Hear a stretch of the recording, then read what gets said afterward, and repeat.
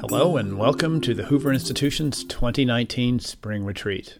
I'm Chris Dower, Hoover's Director of Marketing and Strategic Communications. Our speaker in this podcast is Terry Anderson, the John and Jean Nault Senior Fellow at the Hoover Institution. The title of his talk is Socialism Tried and Failed, Finding a Better Future for American Indians, and was recorded on April 15th, 2019. Being on this stage is always an honor. In particular, and those of you who have attended many Hoover retreats have seen more famous and more important leaders than I will ever be, the likes of Condoleezza, George Shultz. Soon you'll hear from H.R. McMaster, Jim Mattis, and the list of those goes on. And if you go farther back, and Tom said 1998, so I've been around a few years, Alexander Solzhenitsyn, Milton Friedman, Thomas Sowell. But my real recollection of a famous person here at Hoover came even before that in 1977. I was a national fellow here at Hoover, young professor, and they sent around, this is back before texts and emails, of course, a piece of paper, a memo, inviting the National Fellows to have coffee with a former governor of California and movie star, Ronald Reagan. And I'm like, whoa, this is the pinnacle. And so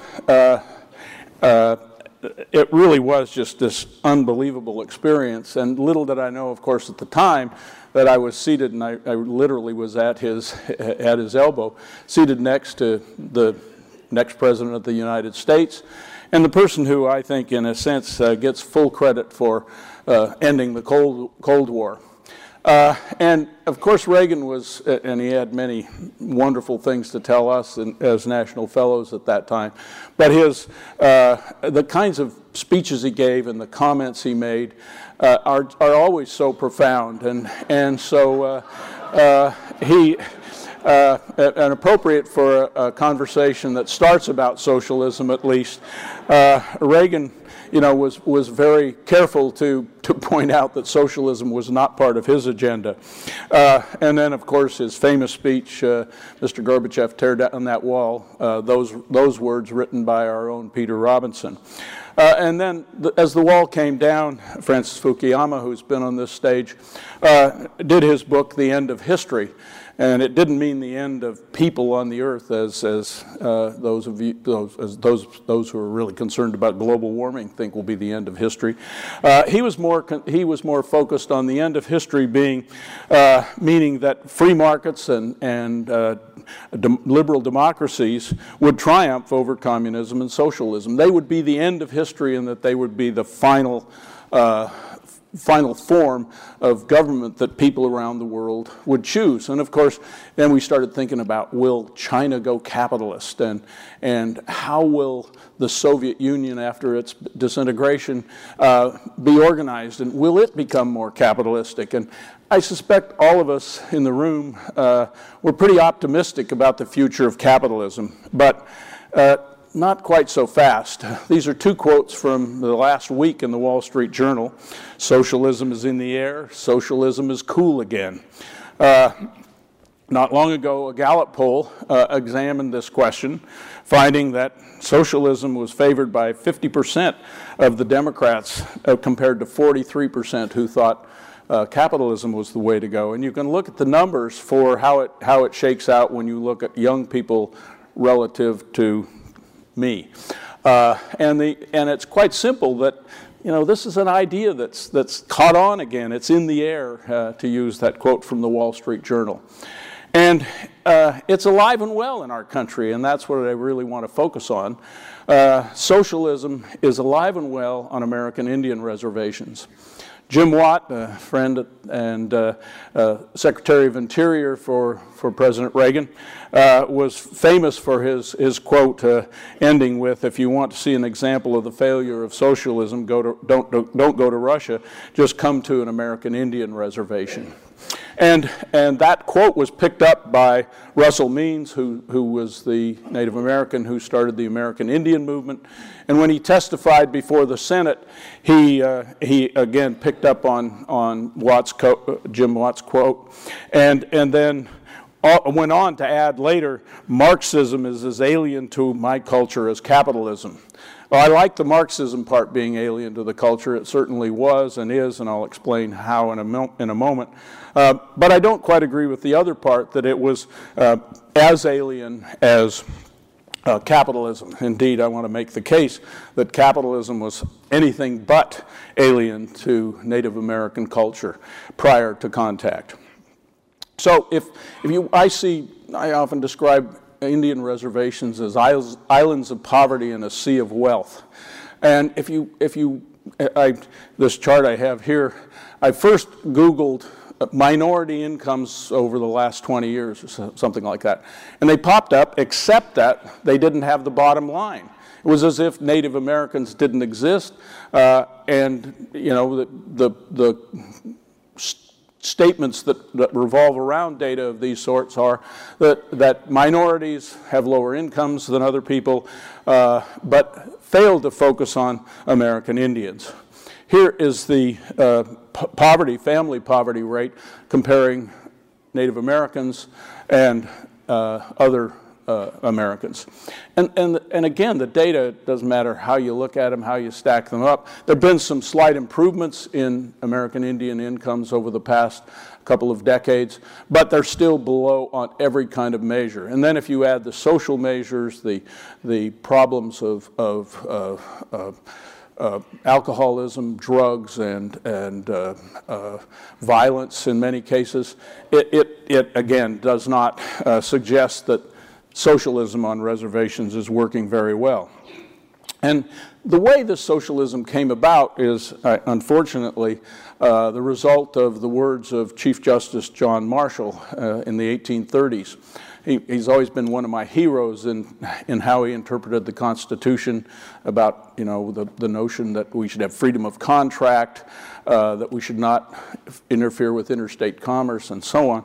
But in these cases, they're often called the Marshall Trilogy by American Indian lawyers who study federal Indian law. And he described American Indians as being in a state of, they are a state of pupillage. Their relation to the United States resembles that of a ward to its guardian. You think about that, and you think, well, it surely isn't that way today, but the bottom line is it's still that. In other words, they aren't complete people. They aren't capable and competent, and I'll come back to those words in a moment, to handle their own lives. Indeed, the Dawes Act was passed in 1877, and it was really this legislation that led me to dive into American Indian economies. The Dawes Act tried to privatize reservations in the notion, again, that private property is a good thing. We at Hoover would agree with that. But when the allocations were made, the land was held in trust by the federal government because the Indians might not be competent. And then in 1906, a second act was passed, the Burke Act, and it literally used these words, that the land shall be held in trust until the Indian allottee is competent and capable. Those words stay on the books and are what solidified the notion that Indian resources should be held in trust by the federal government. If you tried to imagine using those words to describe any of those minorities in the previous graph, it's just like, well, we surely wouldn't say that African Americans are not competent or capable and we need to somehow hold resources for them as we might for a child or a person with some mental disabilities. And so that ended up locking the Indian resources into socialism. And socialism simply, as I think about it, simply means ownership by the government and distribution of the productive wealth, if there is some, by the government to the people it deems worthy of that distribution. And at a recent conference, Adam Krappel, a law professor, said, the federal government owns the land. So you look at a reservation, take the Crow Reservation in my home state of Montana, a little over 2 million acres. But other than a few Indians who managed to be deemed capable and competent, and hence have private property, I have a really good friend, Bill Yellowtail, who has a private ranch on the reservation. It's his, just like your house would be yours. But Other than that, the rest of the land, whether it has individual Indian names on it or has the tribe's name on it, is held in trust because they are wards of the state in keeping with Marshall's trilogy. And that means they can't be sold, they can't be used as collateral, and you think, if you're an entrepreneur and you don't really have any money and you have this risky venture you'd like to engage in, what might you use for collateral?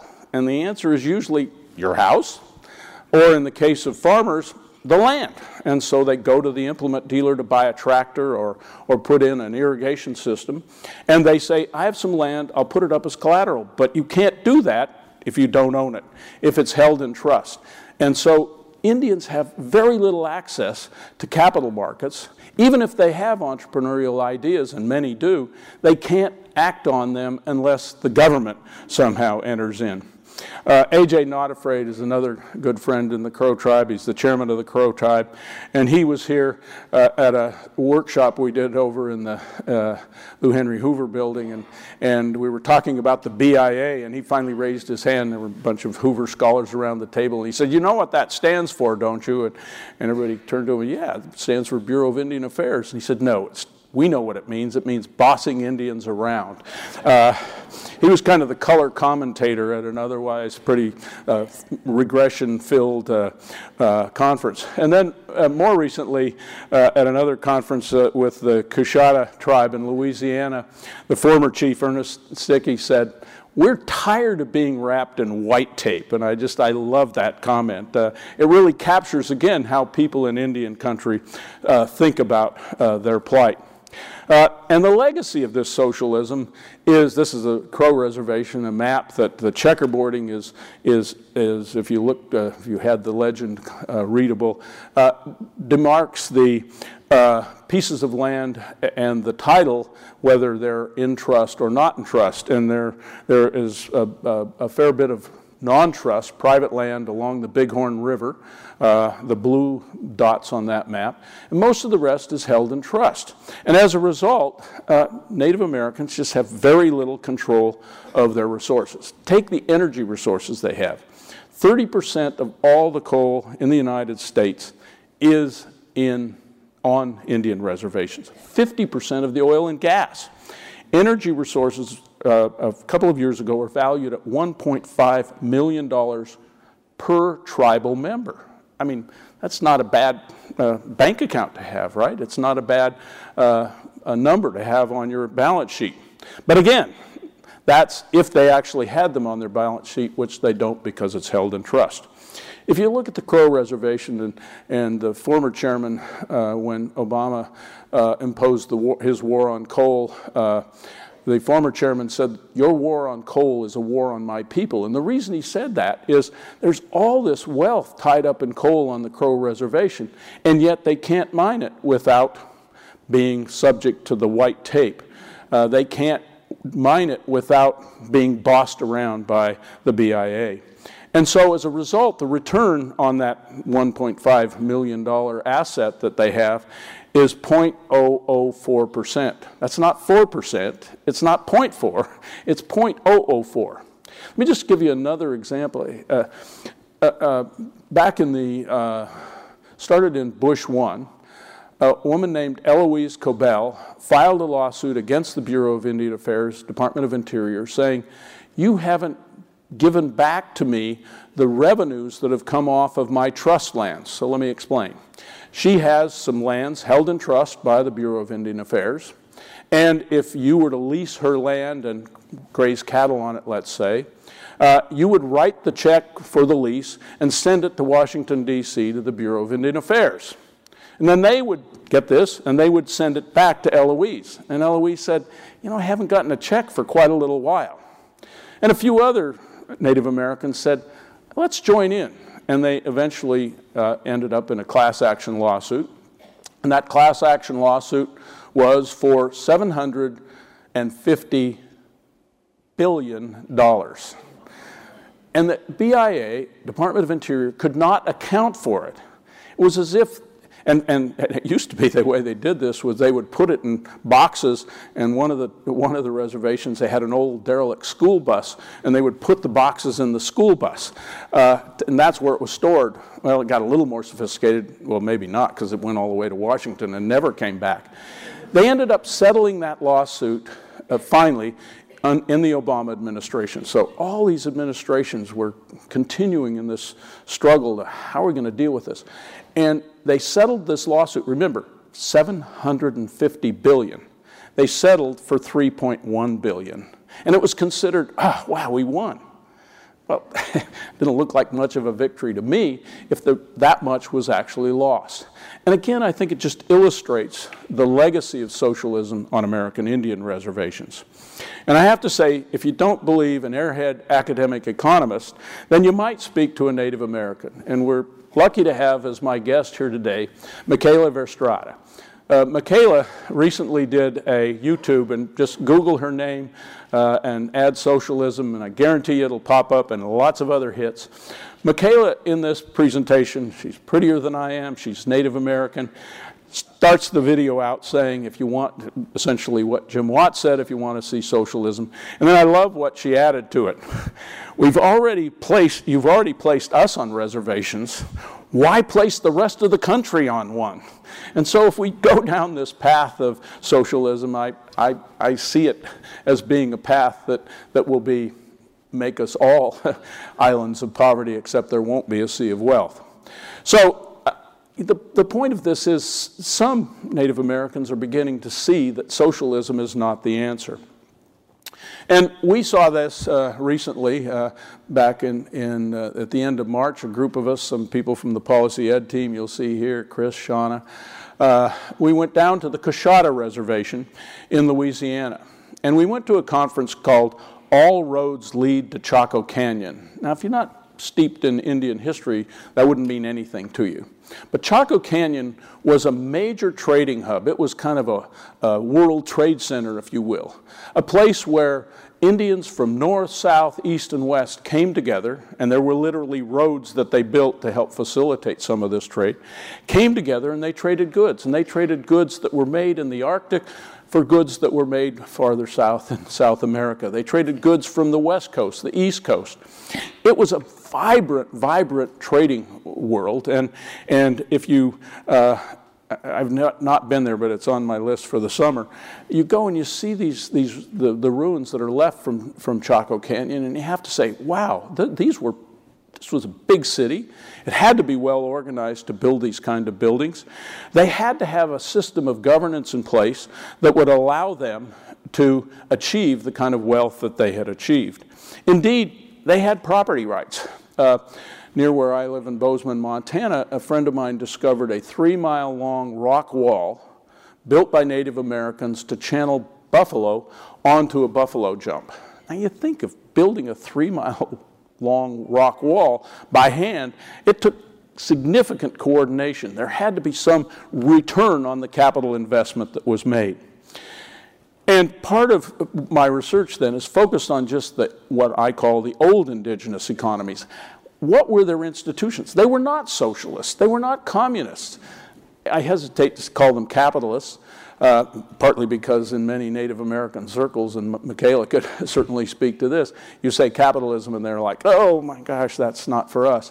But they had the same ideas defining a free society that we at Hoover focus on. So where does all this lead? And this is the focus of a project here at Hoover. And it provides another path for Native Americans that isn't socialistic. And that other path means secure ownership rights for indigenous people. It means getting it out of the wardship of the federal government into the hands of tribes and individuals who can then manage resources because they are competent and they are capable.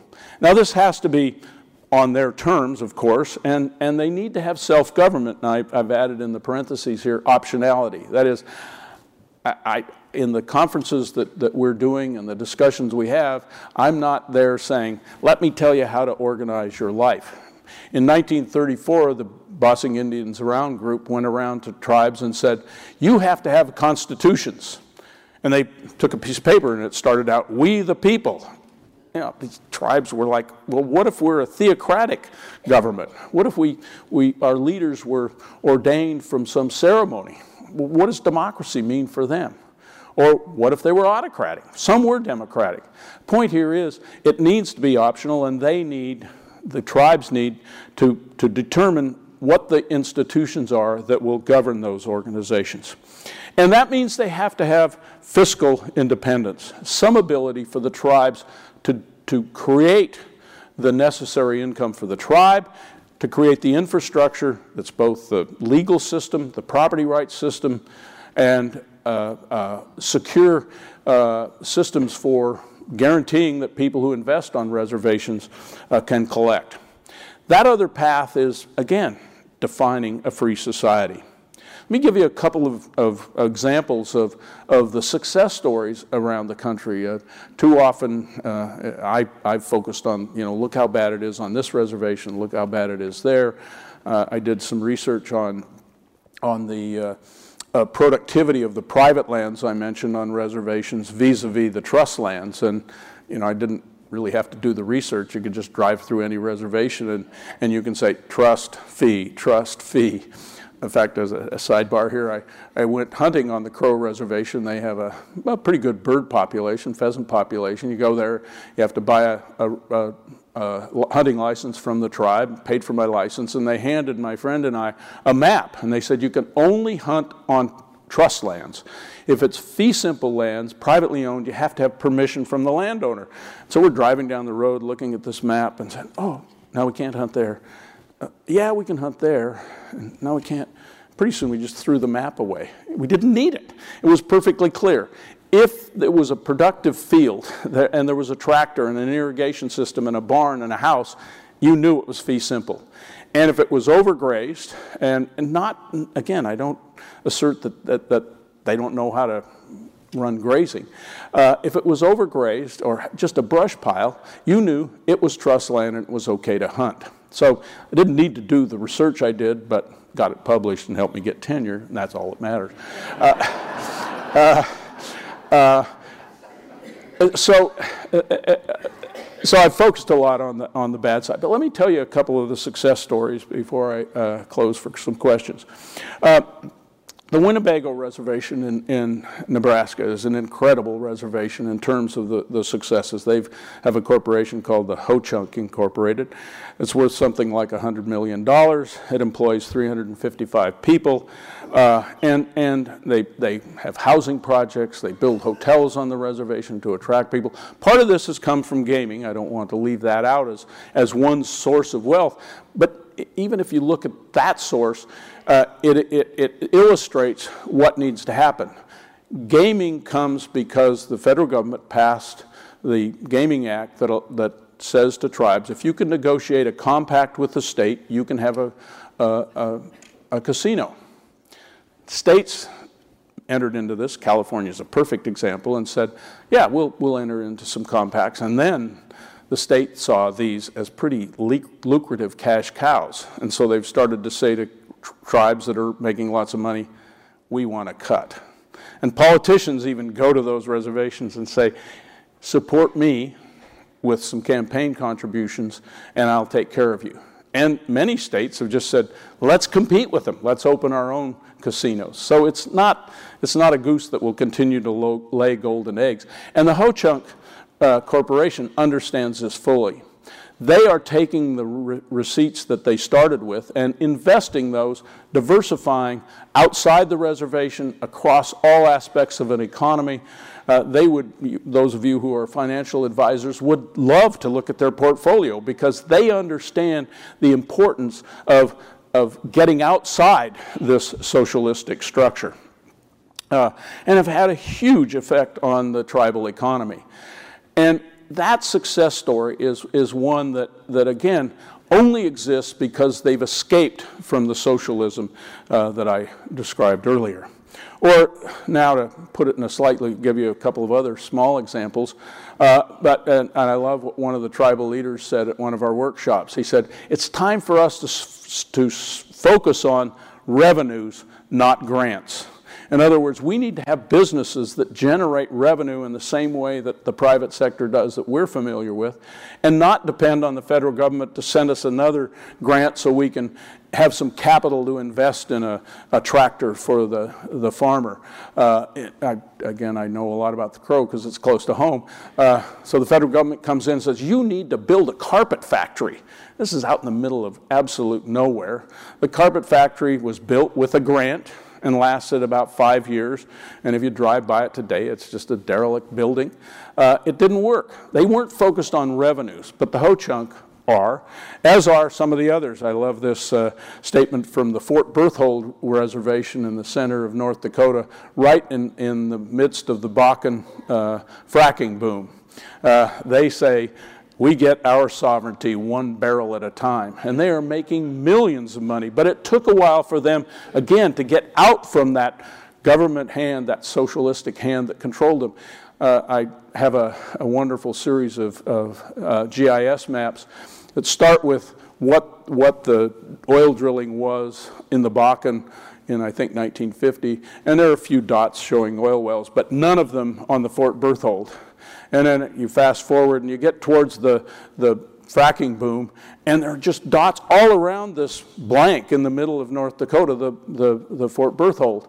And then they managed, the senator from North Dakota managed to get a special law passed that took them out from under socialism, out from under trusteeship, and all of a sudden this map explodes with wells, and they're getting the revenue off of it, sovereignty 1 barrel at a time.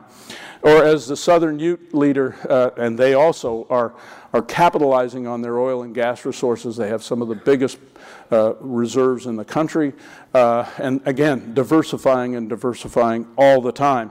And I love how he puts it: a business model for sovereign nations that has been the federal government, and that's an equation to go broke.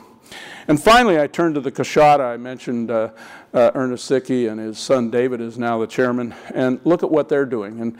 And I emailed David Zicke before I put this together, and I said, how much land did you start with? Well, first off, they were disbanded as a reservation, as a recognized federal tribe, so they were just people like the rest of us living in Louisiana. And Ernest Zicke said, we ought to reorganize and save tribal culture, for one thing. And so he managed to say to the federal government, we'd like new recognition, not because he wanted to be under the thumb of wardship, but he said, we think we can organize our tribe and do better. And they started with 15 acres. They purchased it, but it had to be held in trust by the federal government. And Ernest said, okay, we'll do that. But now they've continued to add, and they now have over 5,000. They have over 7,000 acres, 5,000 of which is outside the reservation, held in fee simple title, and they have crawfish farming, they have soybean farming. They manage that land as if they're competent and capable, because they are competent and capable. So these are tribes that are doing it right, escaping from socialism. I'll wrap up first. I can never talk about these issues without this quote from Chief Joseph. I was telling a couple of the staff wanted to see pictures of my new puppy, and we were looking for Civil War generals whose name starts with M, because our other 2 dogs were named M. And I found General Miles was one of them. But General Miles is the one who caught Chief Joseph just before he crossed into Canada. And Chief Joseph, as that ended his trail. But Chief Joseph later went to Washington, D.C. to give a speech. And he said, let me be a free man and you can read the rest. And every time I read that, I get a tingle up my spine. I think, this might have been Tom Gilligan talking. These are the ideas defining a free society. And I have at the top the Chief Joseph Freedom Index. Some of you may be familiar with indices that are created by, I won't mention any names because they're not associated with Hoover and therefore aren't as good, but ours will be. They have these international freedom index comparing countries. We want to do that for American Indian reservations. Create an index that shows what the Coshada have, what the Winnebago have, and do it honestly, fairly by incorporating how well do they get themselves out of socialism. And this is from Lance Morgan, who is the CEO of Ho Chunk Inc. And when I came across this quote, and I've talked to him a few times, but when I came across this quote, I just loved it. We've taken control of our destiny, gotten a taste of independence, and don't plan on giving it up. Government-led economies have been a total failure. I refuse to believe the Winnebagos are Karl Marx's last hope. That last line just really, again, excites me, and excites me because I think it is the future for this minority that's been held in the bonds of socialism. And we at Hoover are part of this, and I ask you to join the Hoover Project, in spirit at least. We have this Hoover Project on renewing indigenous economies. We've held some programs here with tribal leaders, with other scholars, and we start with what Hoover's about. We start with research. Many young scholars in the economics profession, some of whom are Native Americans, are beginning to say, how can we understand what socialism has done? How can we understand how the Ho Chunk have organized their corporation? And how can we take those lessons and apply them in other places? We've held leadership forums for the tribal leaders, and I mentioned A.J. Not Afraid, the Crow tribal chairman, and have had several tribal leaders, not just from the U.S., but tribal leaders from Canada, tribal leaders from New Zealand, come together and talk about how the ideas defining a free society might actually be incorporated into modern indigenous economies. The Policy Ed team, if you haven't looked at Hoover Policy Ed, do it. In fact, leave now and go do that. It's better than listening to me. The Policy Ed team is fantastic, and we're producing some videos that illustrate many of these points. And the list goes on. As you probably know, Hoover has a wonderful boot camp for young college people. They come into this room, and John Taylor and Amy and others speak to them. I get to once in a while. And it's a wonderful program. We want to do the same thing for Native American students. And there are many. There are a couple here on this campus that I've gotten to know who really are thirsty for the ideas defining a free society. I think we at Hoover have the ability to take research by airheads like myself and incorporate it in and package it in ways that tribal leaders can understand it, and then they can decide, what do they want? Do they want to continue living under socialism or live in modern economies where they can decide how they grow, when they grow, and how that wealth will be distributed amongst their tribal members? We at Hoover, I think, are in an ideal situation to show not how it didn't work in Venezuela, but how it can work in the United States. Thank you.